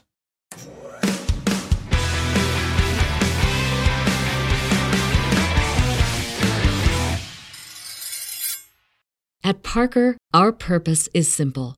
We want to make the world a better place by working more efficiently, by using more sustainable practices, by developing better technologies. We keep moving forward. With each new idea, innovation, and partnership, we're one step closer to fulfilling our purpose every single day. To find out more, visit parker.com/purpose. Parker, engineering your success. As humans, we're naturally driven by the search for better. But when it comes to hiring, the best way to search for a candidate isn't to search at all. Don't search, match with Indeed. When I was looking to hire someone, it was so slow and overwhelming. I wish I had used Indeed. If you need to hire, you need Indeed. Indeed is your matching and hiring platform with over 350 million global monthly visitors, according to Indeed data, and a matching engine that helps you find quality candidates fast. Ditch the busy work. Use Indeed for scheduling, screening, and messaging so you can connect with candidates faster. And Indeed doesn't just help you hire faster. 93% of employers agree Indeed delivers the highest quality matches compared to other job sites, according to a recent Indeed survey. And listeners of this show will get a $75 sponsored job credit to get your jobs more visibility at Indeed.com/podcast. That's Indeed.com/podcast. Terms and conditions apply.